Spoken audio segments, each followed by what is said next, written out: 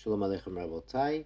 The Mishnah Yoma continues in Truma to the fourth parak at the seventh Mishnah, a very famous Mishnah that we've referred to many times. Rabbi Eliezer Omer, Truma, Ole be'echad umeya. Truma literally goes up, but it means is batal, becomes batal in 101. Meaning, if you have 100 seya of chulin, of fixed up produce, and one seya of truma falls in, that one seya is batal, it's no longer truma, and we say this mixture contains no truma. However, this word ole means goes up, like makes aliyah to Eretz Yisrael. This word ole refers to the fact that we have to take out a seya of this produce and give it to a Kohen, not because it's truma, but because we don't want to cause a loss to the Kohanim that some of their truma got batal. It's mevutal. It's no longer truma. It's not meduma, is the technical term we used before for a mixture when there's less than 100 chulin and some truma falls in.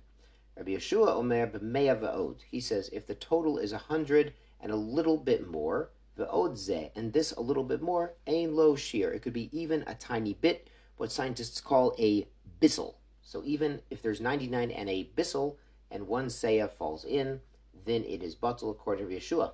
Rabbi Yossi ben Meshulam Omer ve'od, he says this od, this 99 plus, kav l'meya seya, it's one kav in 100 seya, which is shtut lam dameha, which is 1/6 of the amount that would make it dimua, or 1/6 of a seya. So he's saying if he had 99 and 1/6 seya, and one seya of truma falls in, then it would be batal.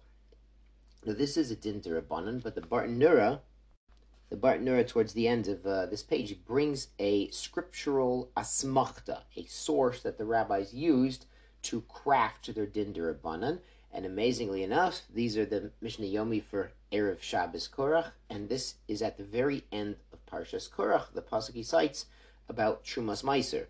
After the whole Korach rebellion, there's a discussion what gifts the Kohanim get, what the Leviim get, and there's discussion about Trumas Meiser. There's an enigmatic phrase, Mikol chelbo et mikdasho mimenu. From its fat, its mikadeshizer is from it. So what are you talking about? It's talking about Trumas Meiser, and in the Trumas Meiser can make it mikadesh. So the rabbis understand, the Yerushalmi, they speak out that you started with 100 seya, and he took the Meiser Rishon out and gave it to the Levi, so that's 10. So he gave 10 to the Levi, and the Levi gives 10% of that as the Trumas Meiser. So there's one seya now of Trumas Meiser, and that has the din of Truma Gedola. It's given to the Kohen, it has the halachas of Truma Gedola. And so what this pasuk is hinting at, the Mekadshe Mimenu, is that if this one seya of Trumas Meiser falls back into the original 100 seya, then this 1 out of 100, really there's 99 left because you've got the one Trumas Meiser out, it will make it meduma. It will be mekadesh it to be meduma and have the din of truma because there's truma mixed into this amount. So that's amazingly the source at the end of Korach. So when you hear the psukim in Beit Knesset, you're gonna actually might understand why Hashem wrote these psukim, not because it's din deraisa, but to give the rabbis something to base this din upon. Mishnah Ches, Rabbi Yeshua Omer, Tainim Shechorot, Malot Levanot. He says darker figs, there's different varieties of figs. If these black figs were there and white figs fell in of Truma, that works. They're both figs. So the white figs are batal as long as you have the right shear. As long as you have 101 total here, we do say 101, not like Rabbi Yeshua who said 99 and a bissel. And the levanot, and if it fell into white figs, if dark figs fell into white figs, malak shechorot. So you see, they all get along and they work together to be mevatel because they're all figs. At the end of the day, we're all Baruch Hashem, we're all figs created in the divine image. Igulei dzevela, if you had a cake of figs, the igul means round, like a gola, like a wheel. So this round cake of figs, used to dry out figs and squish them together into cakes and cut off slices. Hagedolim mali mitkatonim. They come in different sizes, and the big ones will make small ones batal. If a small fig cake fell into bigger ones, it could still be batal.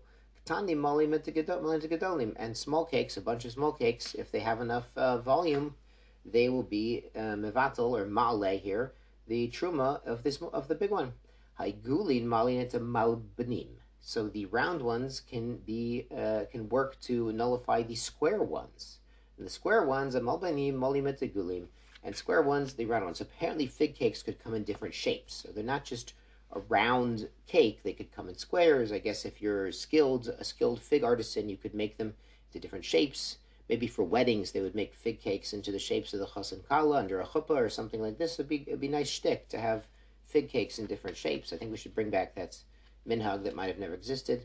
Like Rabbi Yeshua says, but Rabbi Eliezer oser. Rabbi Eliezer says, look, they're different figs. You can't say the dark figs mevatel, the light figs. We can't say the square cakes mevatel. The round cakes, they're not the same thing. It's a different thing. We know if we see a square cake and we know it's truma and everything else is a round cake, you can't say that's batel. Rabbi Akiva has a quantum mechanics type solution. Biyadua manafla. If you know exactly what fell, you know it was darker figs, or you know it was a square cake of pressed figs, and malot zoetzo. You can't say it's batel in the round ones. You can't say it's batel in a different type. Kishaina you do it when you don't know manafla, what kind of figs fell, malot zoetzo. Then you can say it's batel. You can rely on the bittel. Shkoyach Shabbat Shalom.